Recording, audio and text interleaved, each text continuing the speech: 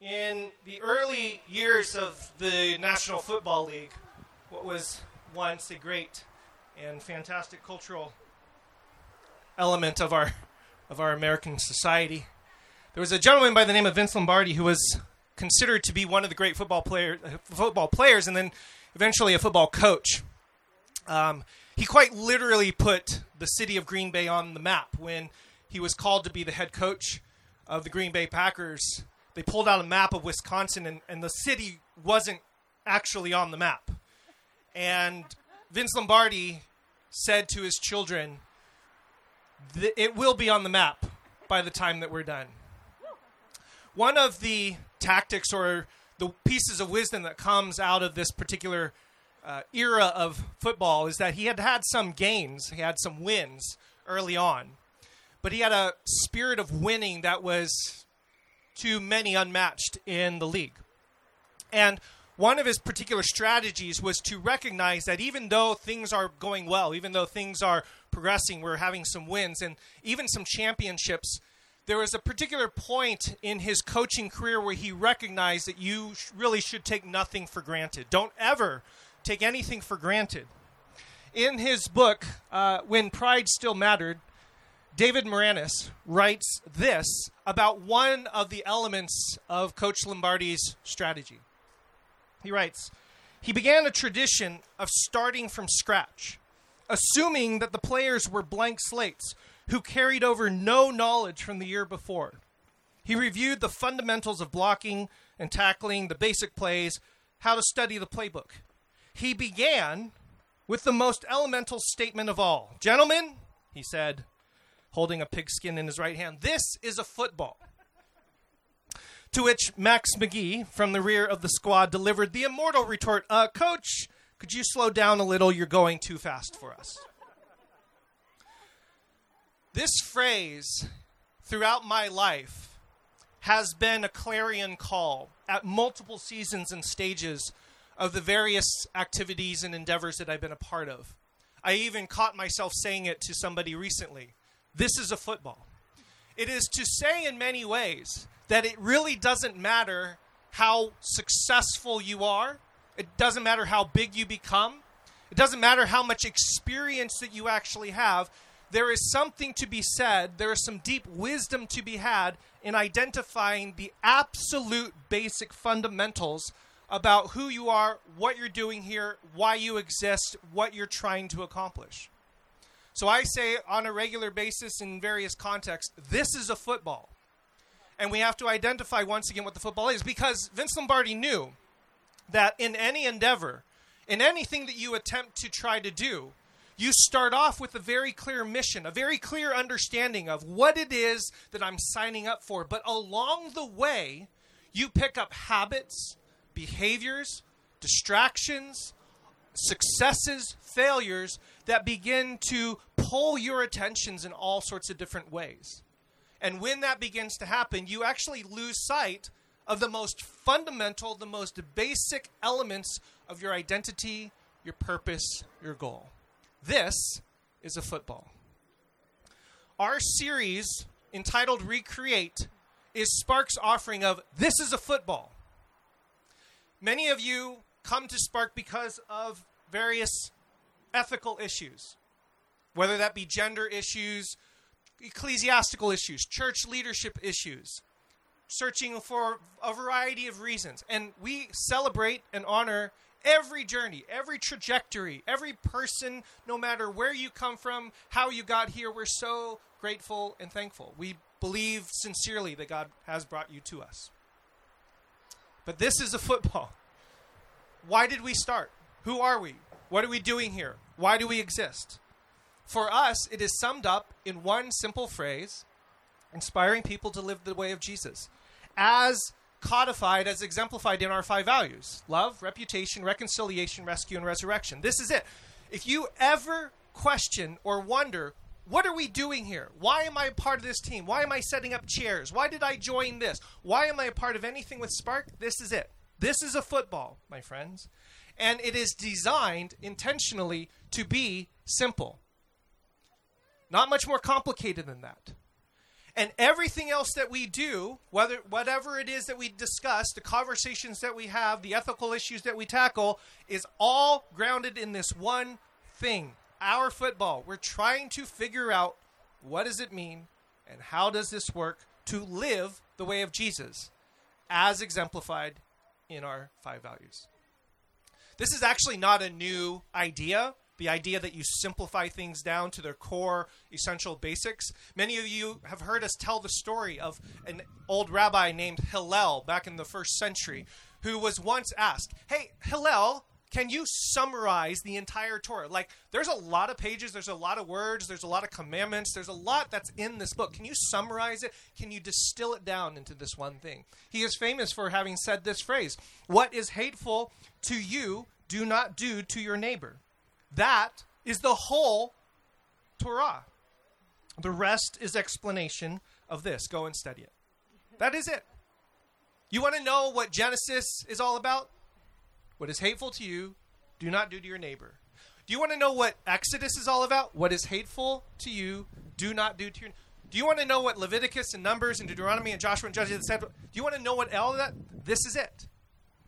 I would like to suggest to you, my friends, that in accordance with Jesus, who, by the way, this might sound familiar to you, some sort of iteration of the Golden Rule, that our simple statement is, you want to know what this whole thing's about? Live the way of Jesus through our values. That's the whole aspect. Now, everything else is just commentary. Everything else is just explanation. We're trying to go and study how does this live and work out in our world, in every sphere, every circle of our life. So in your individual life, in your relationships, in your work, in our nation, in the world. And our endeavor during this time, as Danielle started us from last week, and as we lead up to what we still can't believe is our 9th anniversary of existence, as we are working our way, our intention, our hope, and our goal is to master this fundamental, one thing. If anybody ever asks you, so what is Spark about? I hope that sincerely, and not just like rote recitation, but sincerely you answer, well, we're a group of people who are trying to figure out how to live the way of Jesus. That's really it. And everything else is just explanation or commentary or some sort of explanation or derivation of this. Because the rest is just commentary. So our series, Recreate, is getting back to these particular fundamentals and to ask the question, what is our football? Last week, Danielle talked about the first value, which is love. Today, I'm going to talk about the second value, which is reconciliation. It's actually a third, at least in our order. Pastor Mark's going to cover reputation next week. Reconciliation. Now, again, this is our football. We went back to Genesis chapter 1 because we're grounding ourselves in the fundamental story that out of chaos, God created and did something beautiful and wonderful. Now, why is this important? Because Genesis 1 and 2 essentially form the framework, the picture, the image of what it is that we're trying for, what it is that we're aiming for, what it is, what I said a couple years ago, what it is that we're reaching for. Every single one of us have an ache, a pain, a frustration, a disappointment, some sort of angst against the injustice of the world, some sort of disappointment or frustration about how relationships are working and how they're not thriving in the way that they're supposed to be. And we fight against that because we're trying to reach back to the way it was supposed to be in Genesis chapter 1 and 2. So every time you make an endeavor and every time you make an effort to try to fix or solve something, what you are essentially doing is reaching for what is we call the tree of life. The tree of Genesis is there to show us what life was like and is supposed to be like, and is the image and the picture of the thing that we're trying to reach for. Now, at the very end of our story, we're going to just cover the whole thing, is the thing that we're also hoping for. If you've ever had the hope or the expectation that someday things are going to get better, someday all of this stuff is going to go away, someday there will be no more crying, no more pain, no more suffering, no more tears, no more shadows, because the light of the Lord will be our light. Physics is actually going to change. All the pain and the suffering is going to go away. That's coming someday in the future. Yeah, that's in our story too. We are reaching for that tree. And if you read closely in Revelation 21 and 22, there is actually an image and a picture of the tree of life, whose leaves are there for the healing of the nations, the restoration of the created order. And so bookending our story at the very beginning, at the very end, are trees of life. The very things that we are reaching for, the very things that we are hoping for, the very things that we wish would live right here. And if you've ever been disappointed about that, that's understandable. Because where are you? Where are you? Where are we right now? In this story, in this narrative, where are we? We're right here. We're in between. We're not there. We're not quite at the end. We're not quite at the culmination. We're not quite there when everything's going to be beautiful. And we're definitely not back there where it was. We're right here in the middle. And this is part of the reason why reconciliation is so critically important, because we're trying to manifest the tree of life from Genesis and the tree of life of Revelation right here and right now, because we live respectfully between the trees. Does that mean that things are hopeless? Things that there's no way? Well, no. Because in our story, in our grand narrative, there's actually another tree there. And if you read carefully about the story of Jesus, the third tree is the cross. The very word that's used for cross in our gospel narratives and in the gospel and in the book of Acts is the very word for tree. And so what we see is this tree of life theme over and over and over again. And so our endeavor, our hope, our encouragement, our good news is that if you're reaching for that tree way back there or reaching for that tree way in the future, there is actually a third tree that you can reach for, and that's right here, right now, in the person of Jesus.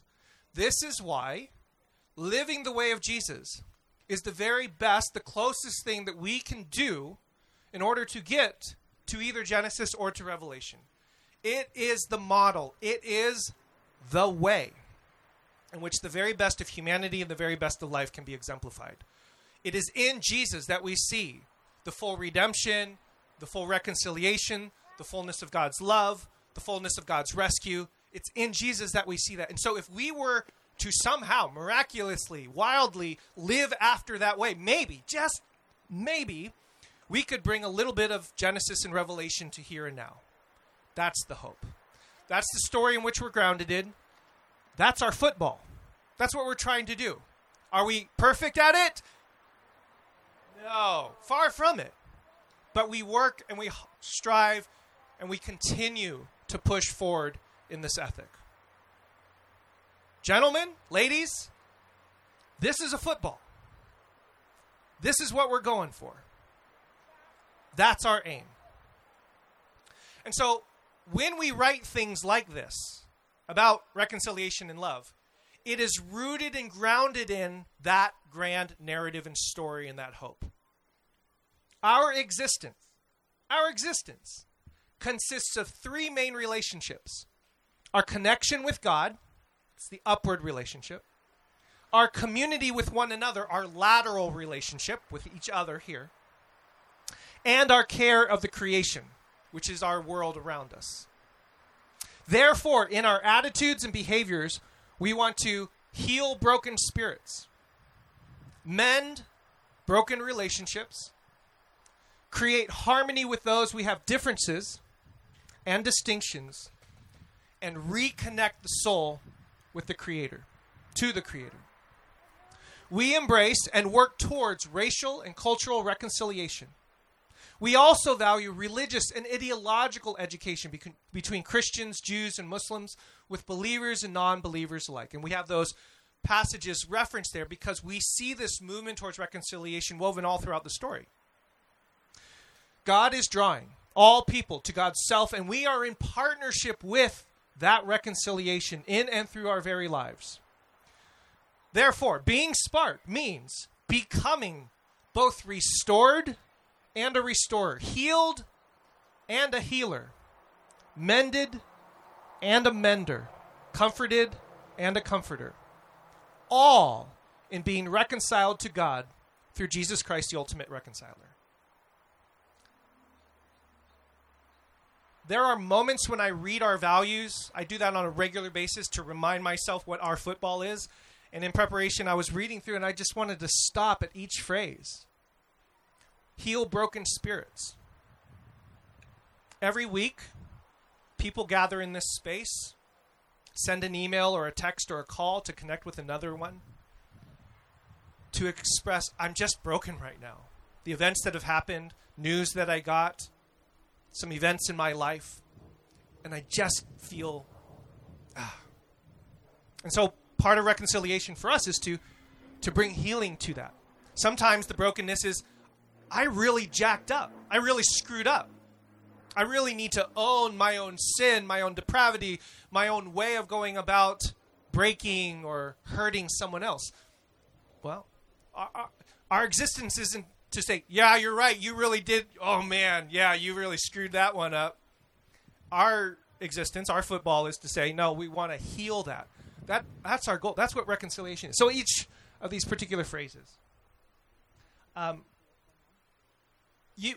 just felt like we could spend a whole time just on each one of those elements and each one of those stories. For us, it's coming home to God. You could consider reconciliation a coming home to God. Like, if you've ever felt like God has rejected you, or if you've rejected God, or you felt disconnected from the greater spirit of what God is doing, you can come home again. Restoring broken relationships. If you've ever felt like something doesn't work between you and another person, well, that's what we're here for. That's what the whole gospel is about, to reconcile that. You can find common ground with people who have ideological differences, different beliefs, different perspectives, different ways of viewing the world. Guess what? That person's way of viewing the world might actually be a blessing to my way of viewing the world. We need to reconcile those ideas. Reconnecting with creation, a huge theme in our particular era and our time and space, where our disconnection with the globally created ecological system of which we're a part of is wreaking havoc upon our world. And no one is going to be exempt from this. So reconciliation for us is also reconnecting our humanity with the greater creation of what God has done. Comforting broken hearts, healing the wounds of injustice. The Greek word for reconciliation is katalasso. You know this prefix, kata, because you see it all over the place. The word Catholic means into or according to the whole. Cataclysm is into or according to a deluge or a destruction. And catalog is into or according to an order. So this word kata translates itself into multiple words in our English into or according to. It's a way of making reference to the thing. So katalasso, the Greek word for reconciliation, is into or according to what? It is into and according to another. Reconciliation, if Catholic is into or according to something that is whole, and we bring that wholeness into our being, then katalasso, reconciliation, is into another person or according to someone else. And we recognize and we bring that wholeness into ourselves as well. Not only other people, but other ideas. We have talked about reconciliation before in multiple strains. Reconciling the idea of heaven and earth. We have an idea of heaven up there, earth down here, never the twain shall meet. One day we're going to leave here and go to there. Well, part of reconciliation for us in theology is to actually bring those two together in accordance with the other. Earth is now understood into and according with heaven, and heaven is understood into and according with earth. They are somehow together as one. Reconciliation can take place in your own humanity. Have you ever felt like you were two people? Like you said one thing, but then you acted another way? Have you ever felt one thing, but then felt a completely different way the next day? You treated one person in one way, and then you treated another person in a different way?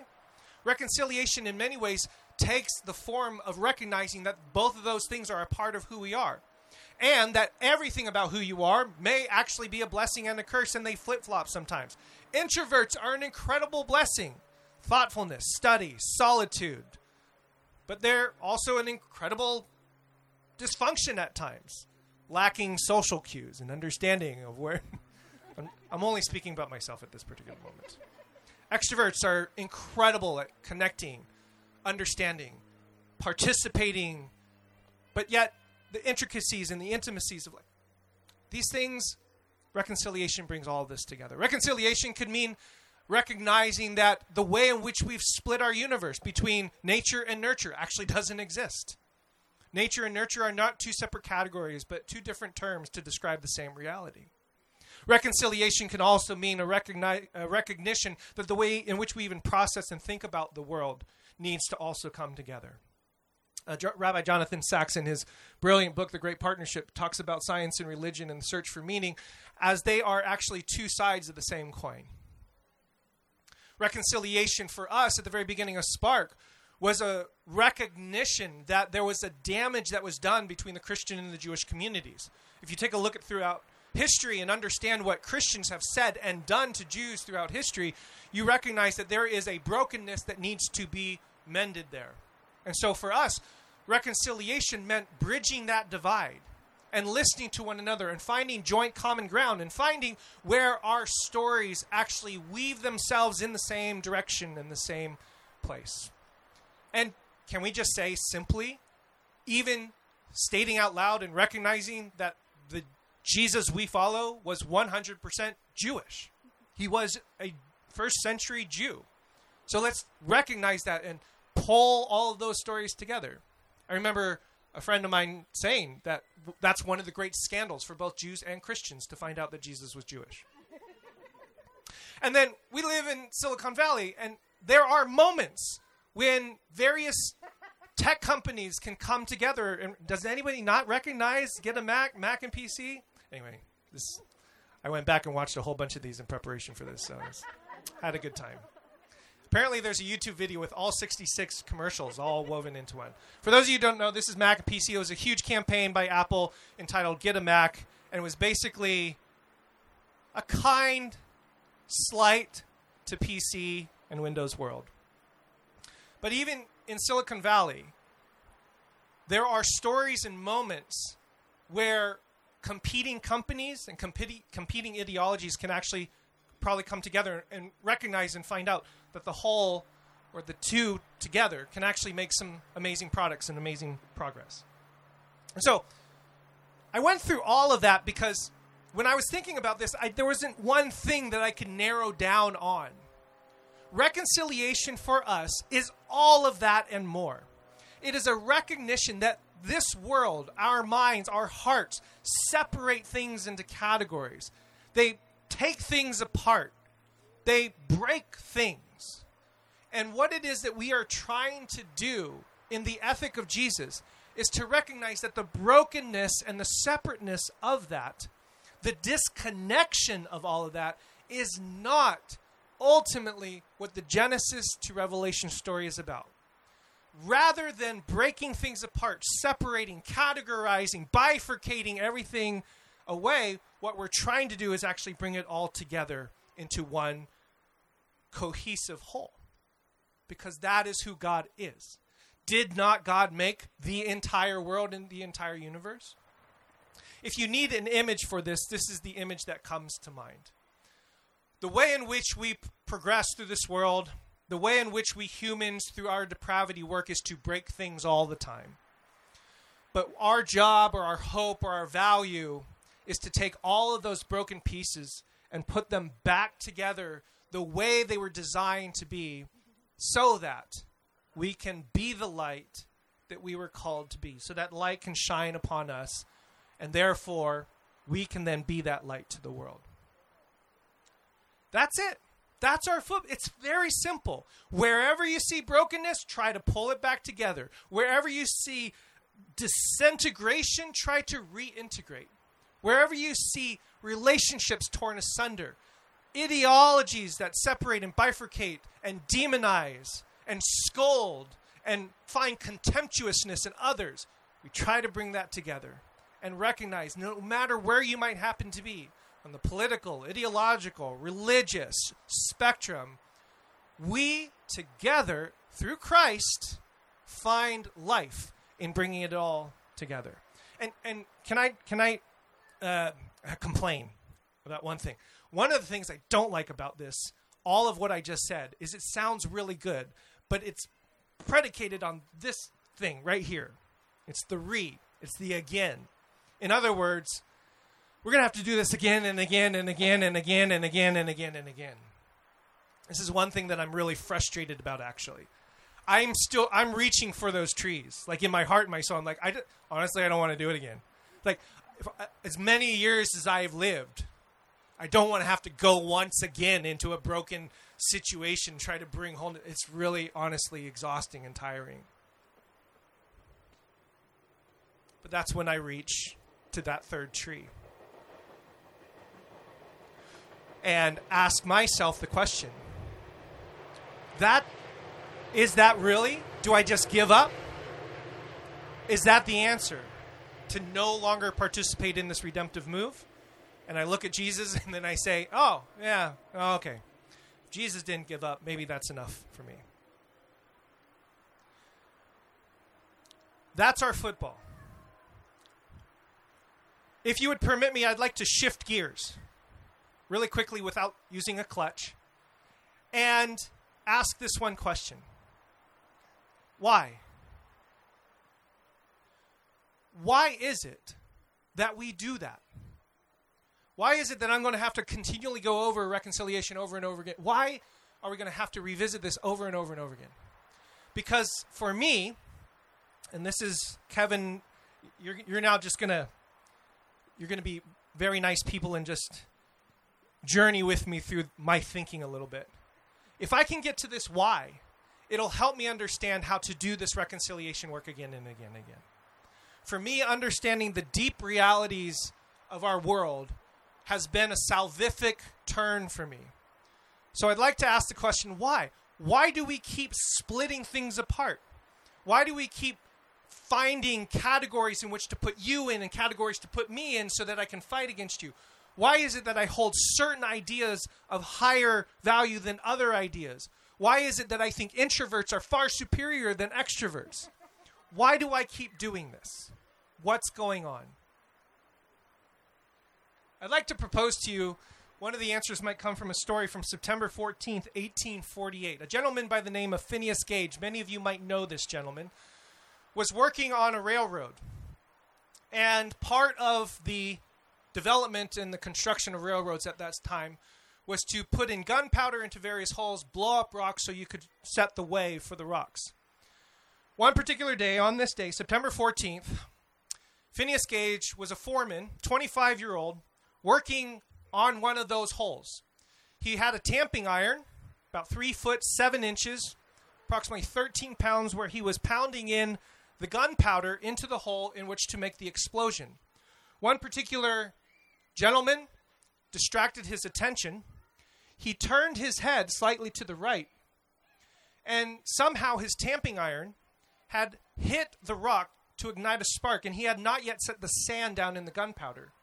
The gunpowder exploded and shot this 3 foot 7 inch tamping iron up through his cheek. Sorry if you're squeamish. Up through his cheek, behind his eye, out the front of his head, and landed approximately 50 yards away. At that particular moment, the gentleman around him obviously came to his aid to try to ask the question, "Are you okay?" He fell back. After several minutes, gathered himself, got up, sat up, and began speaking. And he asked, "Did the explosion go off?" Gentleman put him on a cart, took him to the hospital, and a variety of events happened consecutive. Doctors, medical officers, etc. began taking a look at Phineas and began doing some inspections. And one of the reports that I read was fascinating indeed. A doctor by the name of John Harlow examined him, and the first thing he said, "Yes, we can confirm that there was a hole in Phineas Gage's head." That hole punctured through, and there's some gory details that you can read, and they were actually expecting him to die, because who survives a hole in your head? They actually constructed a coffin, preparing to lay him to rest. And day after day after day, through a variety of events, he began to get better. He began to recover.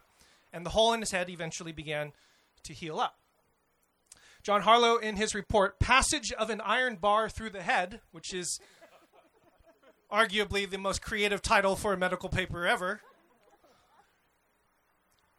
accounts the day-by-day recovery of Phineas Gage. And one of the fascinating characteristics of this story is what happened to Phineas as he began to recover. He had all his faculties. He had actually all of his memory. He was able to function continually in his job. But something distinctly different also happened to him as well. This is what John Harlow writes. The equilibrium or balance, so to speak, between his intellectual faculties and animal propensities seems to have been destroyed.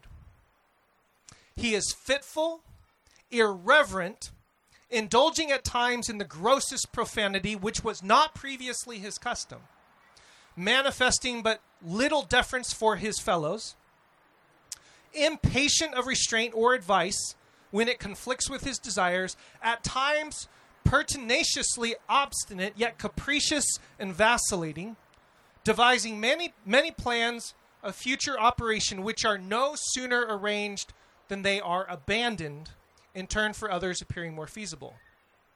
A child in his intellectual capacity and manifestations, he has the animal passions of a strong man.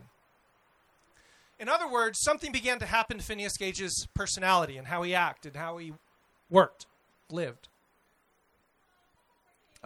Previous to his injury, though untrained in the schools, he possessed a well-balanced mind, was looked upon by those who knew him as a shrewd, smart businessman, very energetic and persistent in executing all his plans of operation. In this regard, his mind was radically changed so decidedly that his friends and acquaintances said he was no longer Gage. This particular story, Phineas, has been revisited over the decades in various scans, 3D modeling. Even after he was buried and passed away 12 years later, his skull was exhumed to do this analysis. And many have suggested that it was this particular case and Phineas Gage's personality changes that began to initiate a whole new era of neuroscience. Now, let me just state, I clearly am not a neuroscientist, and I would appeal, obviously, to experts in the field. But from what I understand from the literature is that this was the beginning of a new understanding of our human brain, of their various parts and how they work, and locating various personality traits, executive functioning, and then we have what we have today, known as the limbic system and the hippocampus and the prefrontal cortex, and all these various understandings. But it was here that we began to go into that new level of understanding. And what happened with Phineas, at least for a season, and there's all sorts of different ways in which you can interpret the literature, the damage that happened in his frontal cortex began to dissociate portions of his personality from the rest of his operations. What was once together as one became separate as two, which caused a delinquency or some sort of deterioration of how Phineas Gage actually lived and worked and related with other people. Through this time, multiple people have then done additional studies, finding tumors in a portion of the brain called the corpus callosum. Some people have suggested, recognizing that those patients who had seizures had diminished seizures in that particular part of the brain, began performing what's known as split brain operations. They would take a portion of the brain, which is called the corpus callosum, which is the connective tissue between the two hemispheres, and they would split those. They would cut it in order to cause the patient to no longer have seizures. But those split brain patients, and this is incredibly fascinating literature, started to exhibit behaviors as if these people were manifesting two completely different selves. There's one story of a woman who's wanting to get dressed, reaches with her right hand for a dress, who had this split brain, and her left hand, without her knowing it, grabs a different dress. And her personality, with something within her brain, is having a conflict as to, no, I want this, no, I want this. It was almost as if there was two different people inside competing for the one. What we have discovered since this time is that our brains are billions of intricate connections between very diverse ways of functioning, and they are deeply interconnected, intertwined. Now, the whole idea of a left brain and right brain is something that's been considered a myth, but there are particular elements that we can understand. For example, our right hand essentially is being governed by our left brain, and our left hand is being governed by our right brain. And this is an oversimplification. I know somebody is going to fact check me on this. But there are some things that we can understand. What causes us to operate and work well is the interconnection between the two. Which, by the way, if that happens to be true, then only left-handed people are truly in their right minds. Michael Gazzaniga is one of the prime neuroscientists who have done these particular studies. And it's just fascinating to see how the same person with their left brain will be able to see the word ring. But because their right brain is controlling their left hand, they will actually pick up a key instead and not know what it is that they're picking up. This is, again, there's tons of literature on this. It's really, really fascinating. This, by the way, reminded me of this passage from Matthew 6:3. But when you give alms, do not let your left hand know what your right hand is doing, so that your alms may be done in secret, and your Father who sees in secret will reward you. There's something about this verse that is incredibly profound to me, understanding a split brain. Now, obviously, this is much more complicated. I'm not a neuroscientist. I just kind of geek out about this whenever I get an opportunity. But there are other philosophers and neuroscientists who have written and have suggested and thought that what we're finding about our neurology is actually incredibly informative, incredibly insightful for why it is that we split our universe so much. In his book, The Master and His Emissary, The Divided Brain and the Making of the Western World, Ian McGilchrist has written this.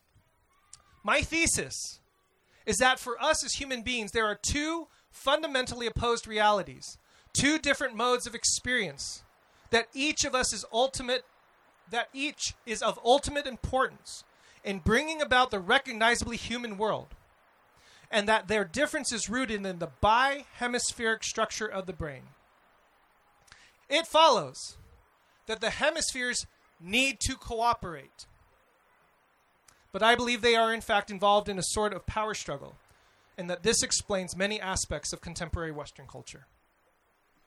That, my friends, and I'm sorry I'm geeking out about this, fascinates me to no end. Why is it that sometimes I'm kind and compassionate and loving and I can empathize with another, and then at another moment I just don't care? Why is it at some particular points I can see the big picture, and then at other times I don't see the big picture at all and I get so just distracted with the minutia and the details? What is it about ourselves, how God has created us, that has put two various, disparate, different, distinct ways of operating in this world into our one single head and brain? This, to me, fascinates me to no end. Why is it that at moments in prayer and in spiritual disciplines, you feel a sense of God's presence and love, and at other times you feel so distant, as if God was just merely an abstract principle, some sort of mathematical cold calculation? Why is it that we have these experiences? What is it about us that causes us to split all of these things? Why is it that I must think that our humanity is purely DNA, purely nature, purely ones and zeros, purely information, and at other times I feel like our humanity is transcendent and supernatural and ethereal, and something magical happens when you hug another person, when you dine with another person, and it's not math, it's something completely otherworldly. Why do we do this? I would suggest to you, my friends, that there is something very, very fundamental, real, true, profound about this reality. That inside each and every one of our heads is a competition of different ideas, different realities.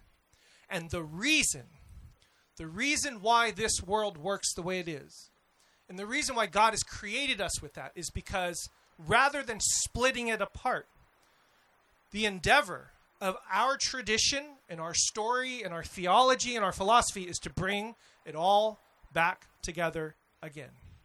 To recognize that I am an introvert. I need extroverts in my life. I'm extremely intellectual and heady. None of you at Spark will ever know that. Like somebody tells me, it's like, well, that was like an 8.9 on the academic scale for a sermon. Okay, I get it. I need people in my life who are deeply personal and relational.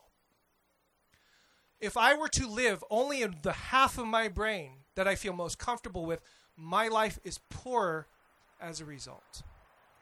My identity in my race, my gender, my worldview, my status in this world, my economic status is one way in which I need somebody else of a different gender, of a different race, of a different culture, of a different economic status to inform the worldview that I have.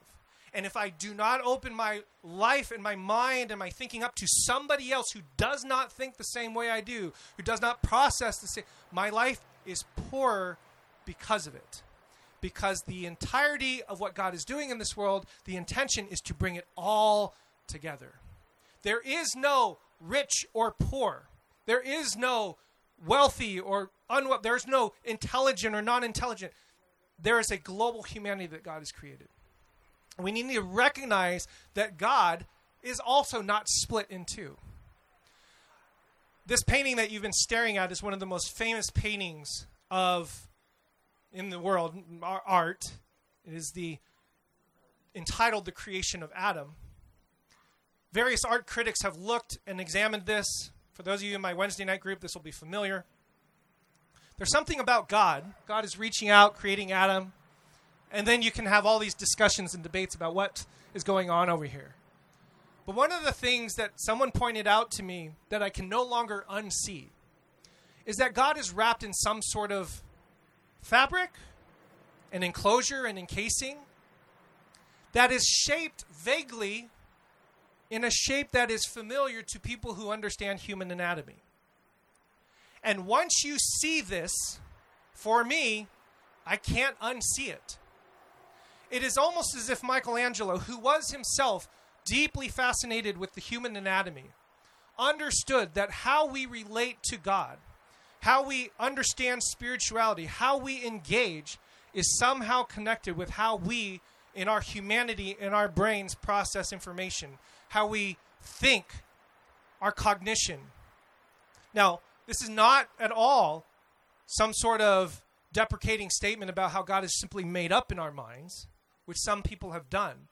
This is to recognize that our minds and how we process and how we understand the fullness of who God is deeply interconnected. There is a dynamic relationship, once again, between the divine and between our biology. The separation, once again, that we've had now should come in two. So, this is our football, my friends. We're trying to bring it all together. We're trying to make the broken world come back together as one. Why is it that we keep doing this? Well, my proposal, my proposition, my provocation is that there's something about us that keeps wanting to split things apart.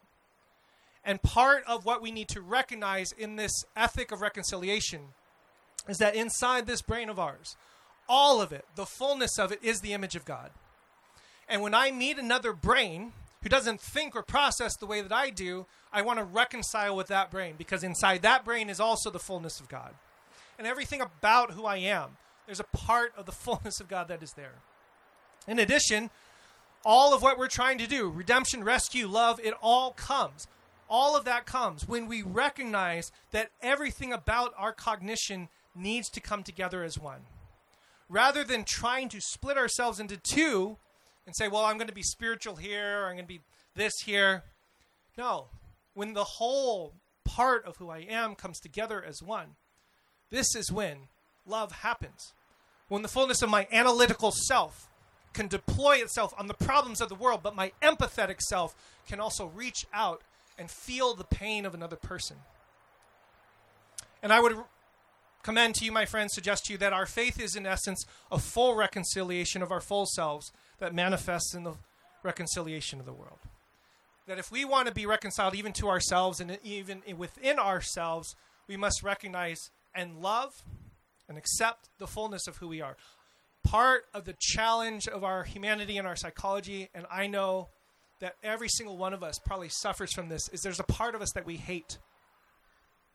There's a part of us that's deeply insecure about who we are. There's a part of us that wishes this part of me would go away. There's a part of me that doesn't like this aspect of who I am and who God has created me to be in that sense. If that could just go away, I would feel better about myself.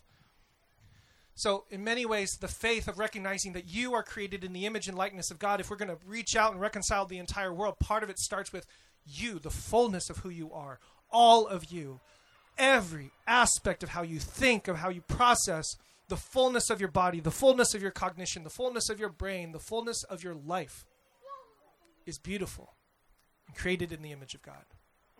And we start there and pulling ourselves together, recognizing us as one.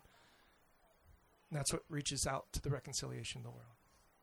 Reconciliation means an embrace of all of who we are, and therefore a reintegration of all of our parts with each other. This process for me in preparing this message has been to be, okay, what are those parts of me that I really hate, disdain, or try to push away? How is that also part of who I am, how God has made me to be? How can I pull all this together? One of the main ways in which this is really, really critically important in my mind is the separation between humanity and creation. We have grown up under a philosophy and a theology that has suggested that humanity is somehow special and separate from the rest of the created world, that has led itself into a kind of cognitive Western world that says that the nature is just there for us to extract from.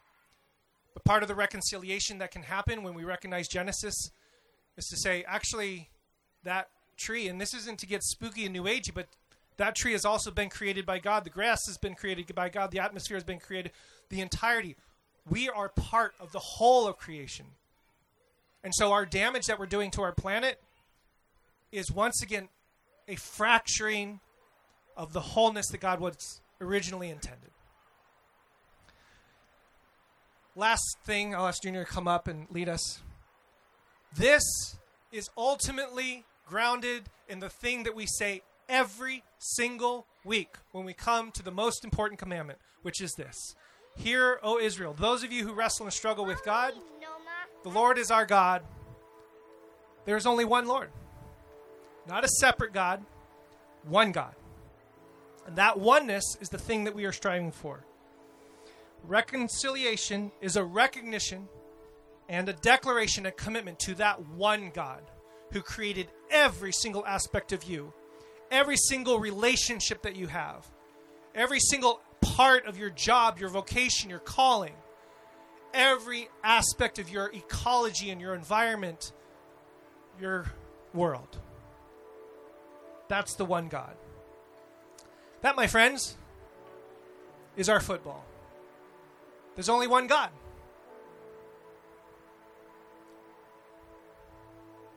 We do not need to split this God into two. And it is our hope that as we come together every single week and as we continue to push forward, if you ever feel as if your world is divided, your life is divided, your mind is divided, your relationships are broken, your calling and your vocation feels fractured, things are not matching the way they're supposed to match. It is our hope that as we gather together and sing together and commune together, that you start to feel all those pieces come back together again as one. To live out the fullness of who God has intended and created you to be. And that's what we do every time we come together in communion.